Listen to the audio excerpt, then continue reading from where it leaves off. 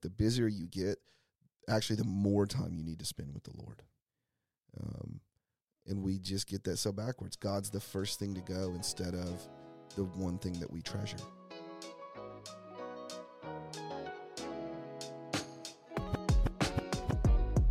You're listening to The Chopping Block, a weekly podcast from City Life Church where we have short, informal conversations about the Bible and the meaning it has for our lives.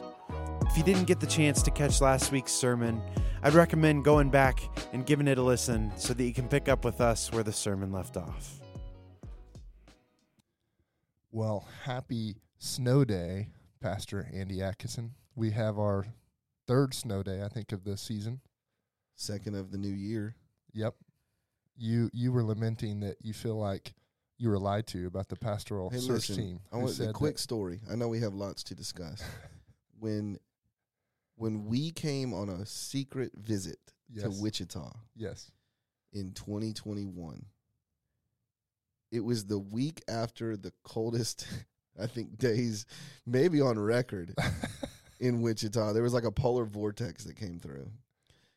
There was still snow on the ground. Yep.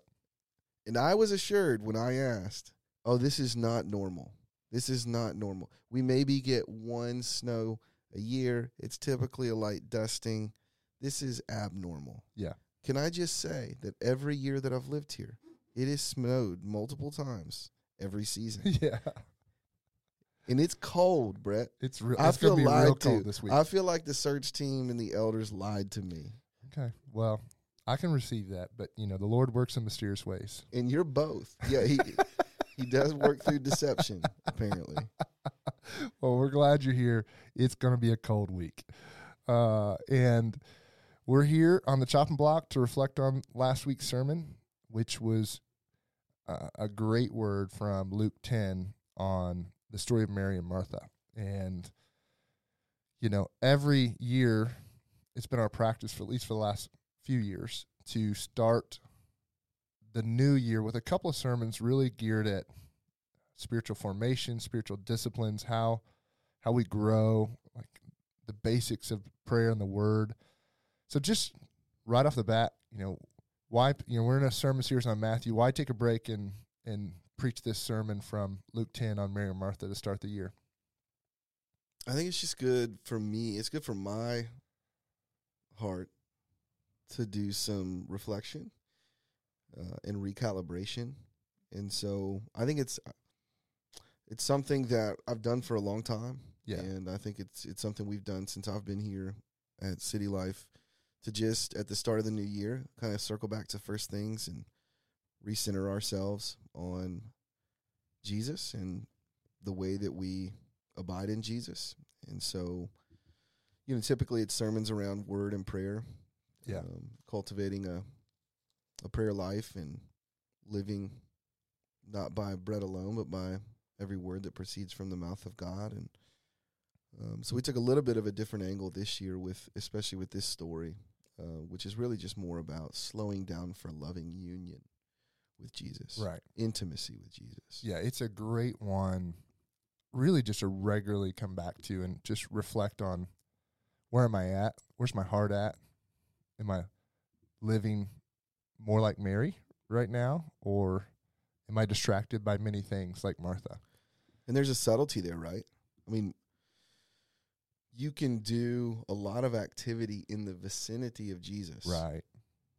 That's a good. And actually not be experiencing intimacy with Jesus. I think, for us in ministry, Brett, but really for any believer who is faithfully attending worship and engaging in a city group and, even maybe going through their quiet times. And you can do a lot of serving in the neighborhood or serving in a ministry.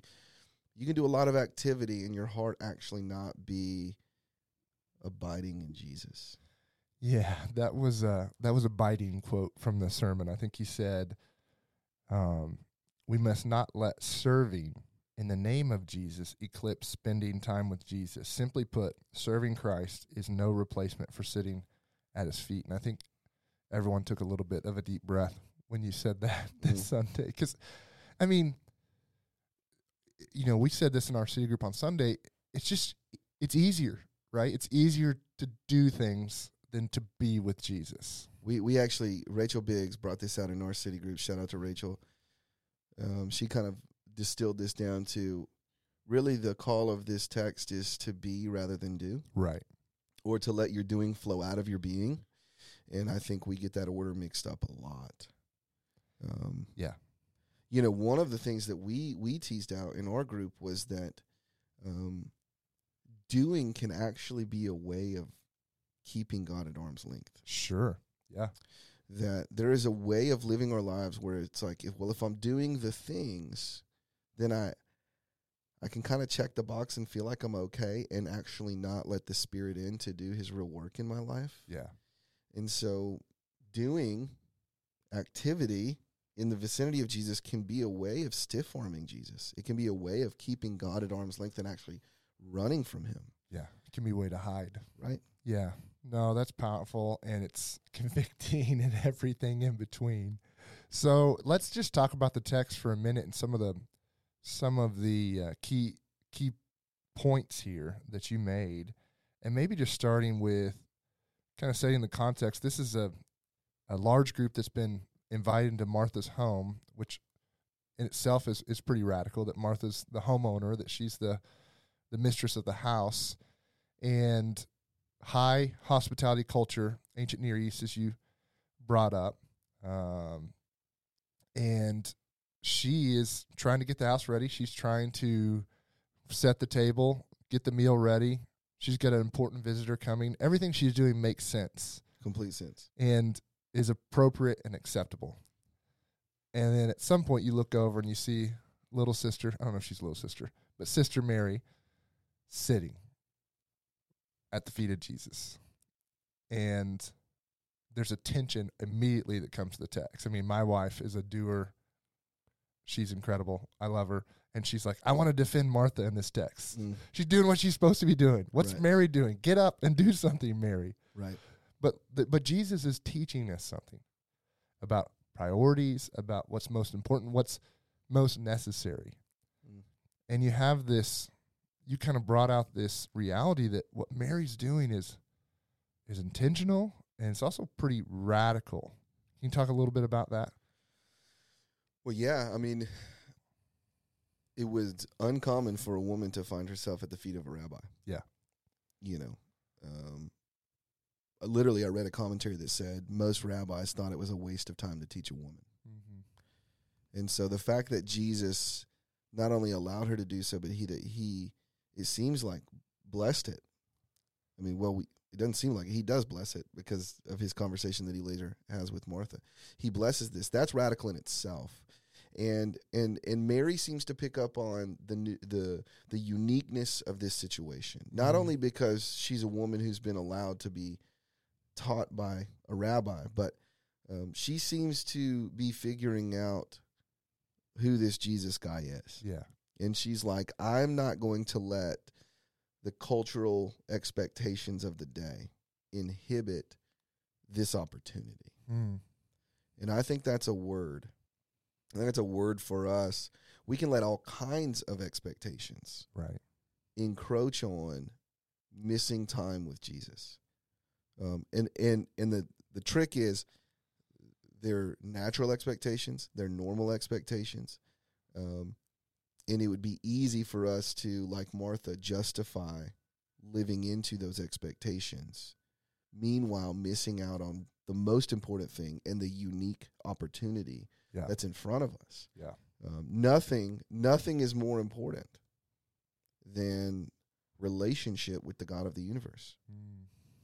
Yeah, you brought up that idea of the privilege of discipleship. The privilege of discipleship is for all who sit at his feet, who come and sit at his feet. And yeah, just thinking on that and meditating on that idea of like how often is like the reality of the possibility of friendship with Jesus, union with him, communion with him, time with Jesus, just something we take for granted, something that we go, it's really, I can do it anytime. Right. Right. Rather than like, oh my goodness, I get to wake up and spend time with the creator of the universe today, the savior of my soul. It's a heart posture. It's a mentality that we often miss. Yeah. Because we wake up and we're immediately behind on time and racing to get a million things. That makes me think about a quote by Martin Luther, who said one time, essentially, like, I'm so busy I need to spend an extra hour in prayer today. Yeah. You know, like, he kind of turns it on his head and he goes, like, the busier you get, actually the more time you need to spend with the Lord. Yeah. And we just get that so backwards. God's the first thing to go instead of the one thing that we treasure. Yeah. You're really rubbing off on me because I brought that quote up in City Group on Sunday, and that's hilarious. But you're right. I mean, what Mary's doing is countercultural, but also today, probably the most countercultural thing you could do is cease, and just be with Jesus for an hour. When the whole world is saying, like, do, you've got more to do. And actually, this is how you find success. This is how you find the good life. I mean, guys, we have guys like Gary Vee who have, like, built a whole platform on the grind. Yeah. Like, they have made it sacred, and they've called it blessed to just constantly be going. Mm-hmm. You know, build your platform, build your plan, you know, and we're embarrassed. We're embarrassed if we're not busy. I mean, literally had a conversation right after the service with a guy, and he caught himself. I was like, how you been, man? He was like, man, he said, I was about to say really busy.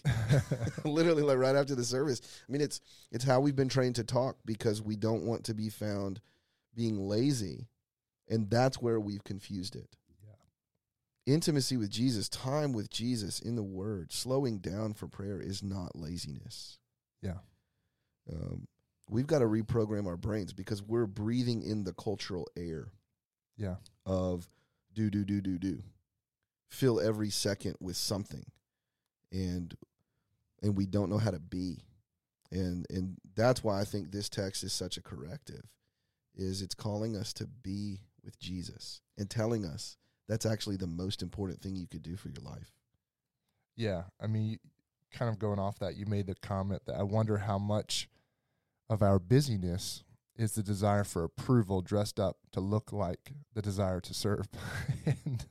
and again, our group chewed on that for a little bit in a painful way, because I wish I could take credit for that one. I think that was John Bloom. Yeah. But great quote.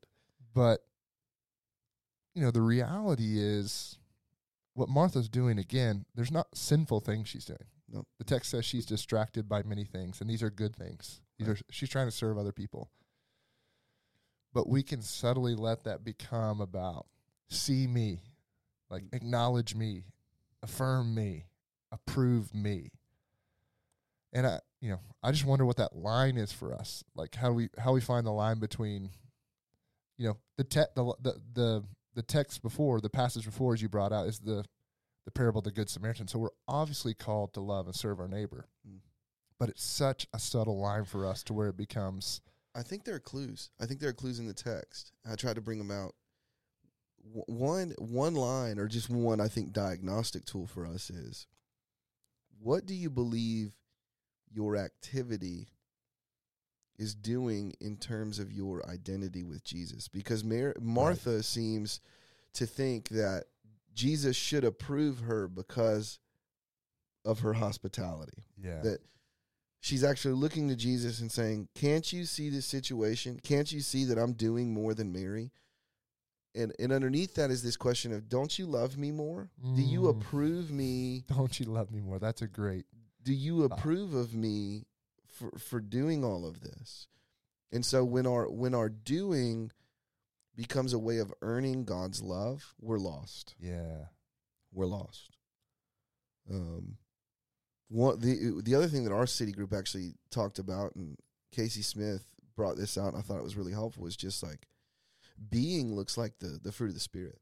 When you're abiding in Jesus, what's coming out of your life is the fruit of the Spirit. And I think it was Jeff Vanderstelt several years ago who talked about this. This was actually really helpful for me. It's one of the things that I think you can implement in a moment if by the Spirit you can just break check long enough to pause. And he said, man, whenever, you're in the middle of something, can you just pause and ask, what's the fruit coming out of my life in this moment? Because the fruit of the Spirit is love, joy. Like Martha's not loving her sister. There's not joy in this moment. There's not peace in this moment. There's not gentleness in this moment. There's not kindness in this moment. What's coming out of her life is stress, anxiety, frustration, ridicule. That's the fruit of the flesh. Yeah. And if in a moment we can pause and go, what's the fruit here? Is the fruit of my serving love? Is the fruit of my serving peace? You're probably abiding in Jesus. Yeah. The Spirit's at work in you. That's healthy doing flowing out of being, right? But if what's coming out of your life is, man, nobody cares about this as much as I do. How come I'm the only one that wakes up this early to do this? Yeah. I'm the only one in this house that, when those sorts of things start to come into your brain or out of your mouth, you're probably not abiding. Wow. Your doing is not flowing from being. Yeah, that's really good, man. That subtle thought of, don't you love me more? Man, that hits home. Because we want that. And the immediate thought is we have to do something to receive that. That's what's so radical about grace, man. Yeah. Jesus is going, Martha, I don't love you any more or less. I love you. So come get in on this, and then we'll eat. And the cool thing is about the story, like Jesus is in complete control. Right. He owns the room, and he owns our lives. And so he can dictate the order of things and go, hey, make time for me. We'll figure this out. Yeah. The meal will get served. The drinks will get served. Everything's going to be fine. And we're like, no, Jesus, there's a cultural custom I have to keep here. Man, that's good. So let's get really practical here as we kind of finish up. The posture of a disciple is sitting at the feet of Jesus. You said the privilege of discipleship is for all who sit at his feet. For some of us, we might hear that language and go, man, that sounds really mystical. Like, what does this even mean? How do I sit at this dude's feet and I can't even see right now? Right. So give us, for the person who's going, what does this look like? Yeah. It's a phrase that was used in the first century that pictured, a disciple and a rabbi. Yeah. So rabbis in the first century would actually, when they taught, they sat down. They would take what's called a rabbinical posture. Or you think about Jesus saying to the Pharisees, truly I tell you, you sit in Moses' seat. You sit in a seat of authority and you tell people what's true and right. So that's the language here. So one thing is to sit at Jesus' feet is to acknowledge him as master. So Jesus, you're the teacher here. I'm the learner. And so that's one thing. It's a posture of humility. It's a confession Jesus is Lord. But then I think there's also something to like slowing down here. Yeah. To sit at his feet is to go, I'm not in a hurry. I'm here to learn. And so really practically, what does it look like for you to say in your everyday life, Jesus is Lord, and I want to learn from him? Yeah. So I'm going to create space and time to be his disciple and to let him teach me. Mm-hmm. So I think that's a heart posture that can happen throughout the day. But I also think that there need to be these moments, these spaces that we're carving out where we're letting Jesus teach us through his word. Yeah. Yeah. And that's going to take, as some of your reflective questions or reflection questions in your sermon, saying no to some things in order to say yes to time with Jesus. It's going to probably mean reprioritizing some things and situating your day and your calendar and your rhythms in such a way that he is central. We actually have these moments in the Gospels where individuals come to Jesus and they say, Jesus, I want to be your disciple. And Jesus says, foxes have holes and birds have nests, but the Son of Man has no place to lay his head. What's he saying? He's saying, hey, there's a cost. Yeah. There's a cost to following me, or Jesus, I want to follow you, but first I need to bury my father. That was a way of saying my dad's on his deathbed. And Jesus basically says, you got to follow me now, which sounds really radical. But I think what he's getting at is what you're getting at, Brett. Like, there has to be a reprioritizing. Yeah. Jesus has to come first. And he's essentially saying, if you wait until later, it'll never happen. Like, what does it look like to say yes to Jesus now? Yeah. Well, what's the pastoral word for the person who feels like 2023 they were distracted by many things, and as Jesus' words, they were anxious and troubled about many things, or worried about many things, and they feel anxious and chaotic, and I don't even know what this looks like. What's the word? What's the invitation here at the end? Read Matthew 6. I mean, seriously, I'd go meditate on Matthew 6. One thing that Jesus wants to say is you don't have to be anxious because I love you. Yeah. And I just think, man, if we really believed and took Jesus at his word, that he's a good rabbi, he's a good master, he's a good Lord who loves us, he's going to care for us, he's going to meet our needs, that we'd slow down and embrace the invitation being extended to us. But I think just one thing I'd say is there can be some sense of, man, if I can just turn this corner, if I can just get these things in place, then I'll have more margin, then I'll have more bandwidth. I can kind of get my life in order. And I just think, man, you got to put the big blocks in first. And Jesus is the biggest block. He's the biggie on the eye chart. Man, prioritize him above all else. Yeah. Make him the thing, and then let your life take shape around that. Yeah. I mean, we have one hope for ourselves this year and for everyone listening. It's that we would focus on and enjoy the one necessary thing this year, the one necessary thing, which is Jesus, life with him, communion with him, relationship with him that fills and brings purpose and hope and joy to everything else in our lives. And if you don't know how to do that, like if you just like, I don't know how to we called it a quiet time when I was a kid. If I don't know how to have a time alone with God, right? Then reach out to us. Yep. Reach out to us through the podcast. Go to citylifechurch.org. You can find a way to connect with us. We would love to help you get started in spending time with Jesus. Absolutely. Well, thanks for preaching this week. It was a good word for us, and may we all come and sit at the feet of Jesus this week. Hopefully at a fireplace. Yes. Because it's cold. That's right. All right. Have a good week, everyone. See ya. If you want to find out more about City Life Church or have any questions about the kinds of things we talked about today, you can head over to citylifechurch.org and fill out a digital connect card. We'd love to reach out and stay in touch with you. Thanks for listening.